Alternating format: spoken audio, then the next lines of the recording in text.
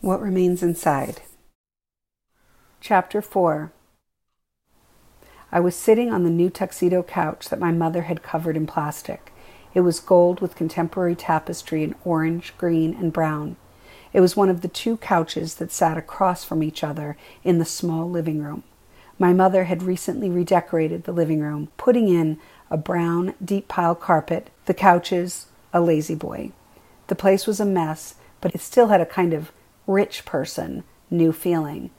My sister Terry was sitting next to me. I knew she felt bad for me. Tomorrow she would drive me to Providence for an abortion. I had to use her name so they would think I was 17. Otherwise, I would have to tell my parents. "I don't even know Ryan's cousin Mark," Terry said. She was annoyed. I could tell she didn't think Ryan would give the money to us. We'd have to come back home and maybe ask Nana for the money. Nana would grimace and shake her head. She'd hand me the money and not even look at me. "He's going to give his cousin the money," I said, somewhat defending him. My sister looked at the ground. It was just about 3:30, and we heard my mother coming up the front steps. She was in her nursing uniform. A cigarette dangled precariously as she fumbled for the door with a bag of groceries in one hand. "Would somebody get off their ass and give me a fucking hand?" she asked. I got up and rushed to her. I laughed a little nervously. I took the bag from her and carried it into the kitchen. "Hi, Mom," I said. My mother was perceptive, especially when it had to do with my sister and me.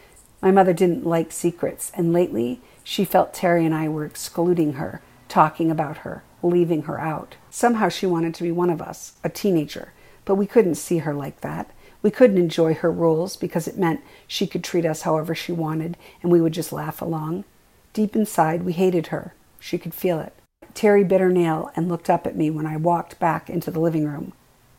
"What's the big secret?" my mother asked. She seemed vulnerable. It would have almost been easy at that moment to tell her that I was pregnant and that the next day I was going to drive to Providence and have an abortion. It would be easy to tell her about Ryan Todd. It would almost have been easy, except there was no telling what she would make me do. She might make me have a baby. She might hit me. The whole plan was mine, and it was set up for tomorrow. "Nothing," I said. "You're such a fucking liar," she said, lighting a cigarette. She squinted her eyes and stared at me for a long time. "I can always tell when you're lying."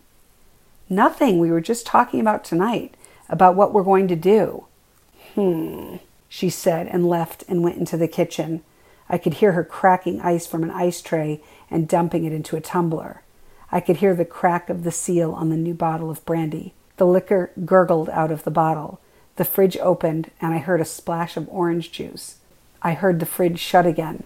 "Don't tell her," I said. My sister made her eyes big. "No kidding," she said. I heard a snap of a food can.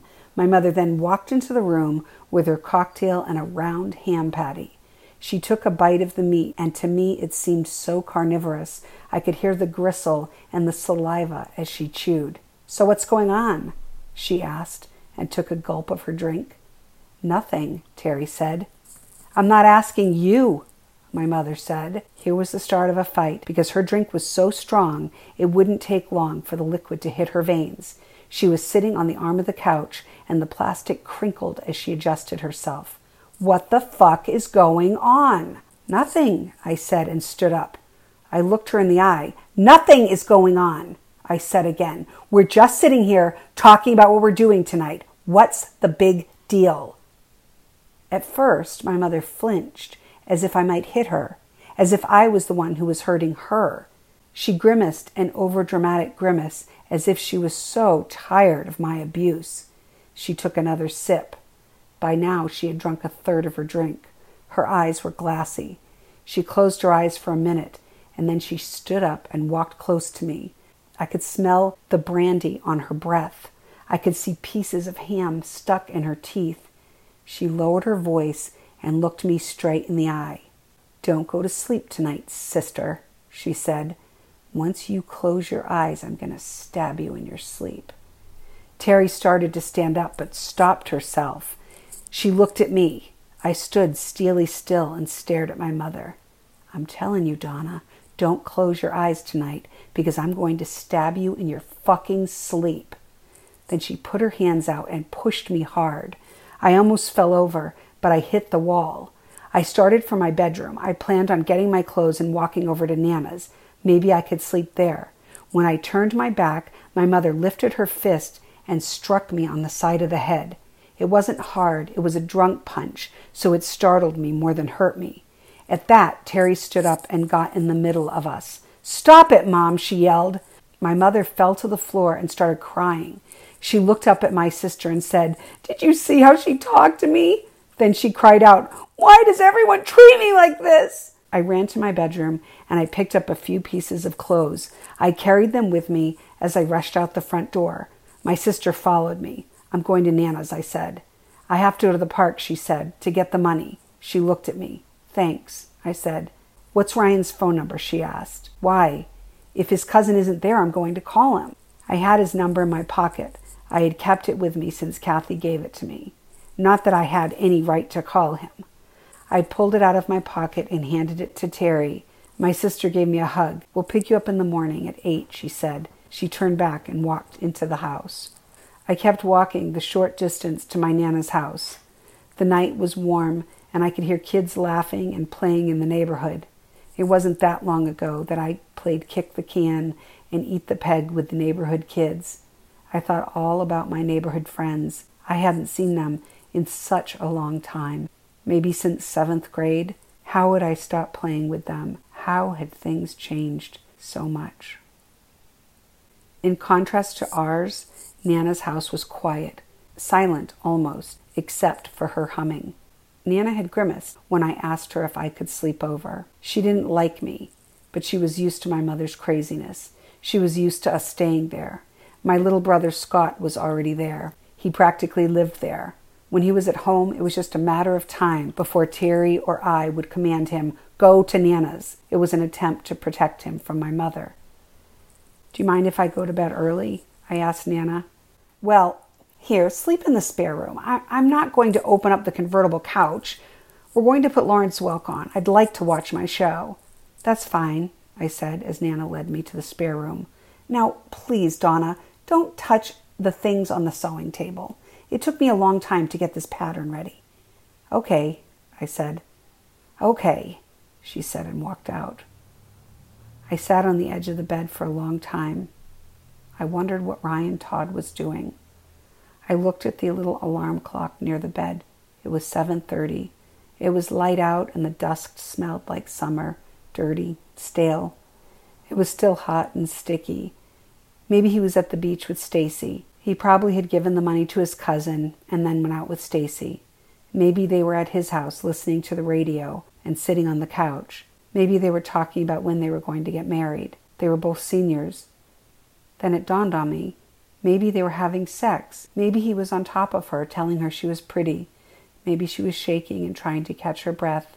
Maybe she had her hands in his black hair, touching his face. Maybe he was giving her permission to touch his face, to whisper to him, to love him. Maybe he was inside of her body and whispering, "I love you." I suddenly felt cold. I couldn't breathe. I felt ashamed for thinking of the things I had thought. I got up and put my clothes on for the next day. I had purple tights, a pair of jeans, a t-shirt, and a purple sweater. I was hot, but I didn't want to remove any of the layers. I slipped on my burgundy pumps. I put my hair up in a ponytail. I carefully removed the small mirror on Nana's sewing table and sat down on the bed. I opened my pocketbook and took out my makeup. I slowly applied all of my makeup. I put the mirror back on the table and lay down on the spare bed. After a while, I picked the mirror back up and I lay back down. I held the mirror to my face. I looked for a long time at myself. Then I pretended. I pretended I was with Ryan. I pretended he was looking at me and talking to me about the abortion tomorrow. "It's okay, Donna," he said. "I'm scared," I whispered. "It's okay," he said back to me, and I started to cry. I tried to keep my crying quiet so Nana wouldn't hear. I cried for a long time into the pillow. I put the mirror down next to me. I kept it there in case I needed it. I cried for a very long time. The night grew dark. The air grew still. I cried.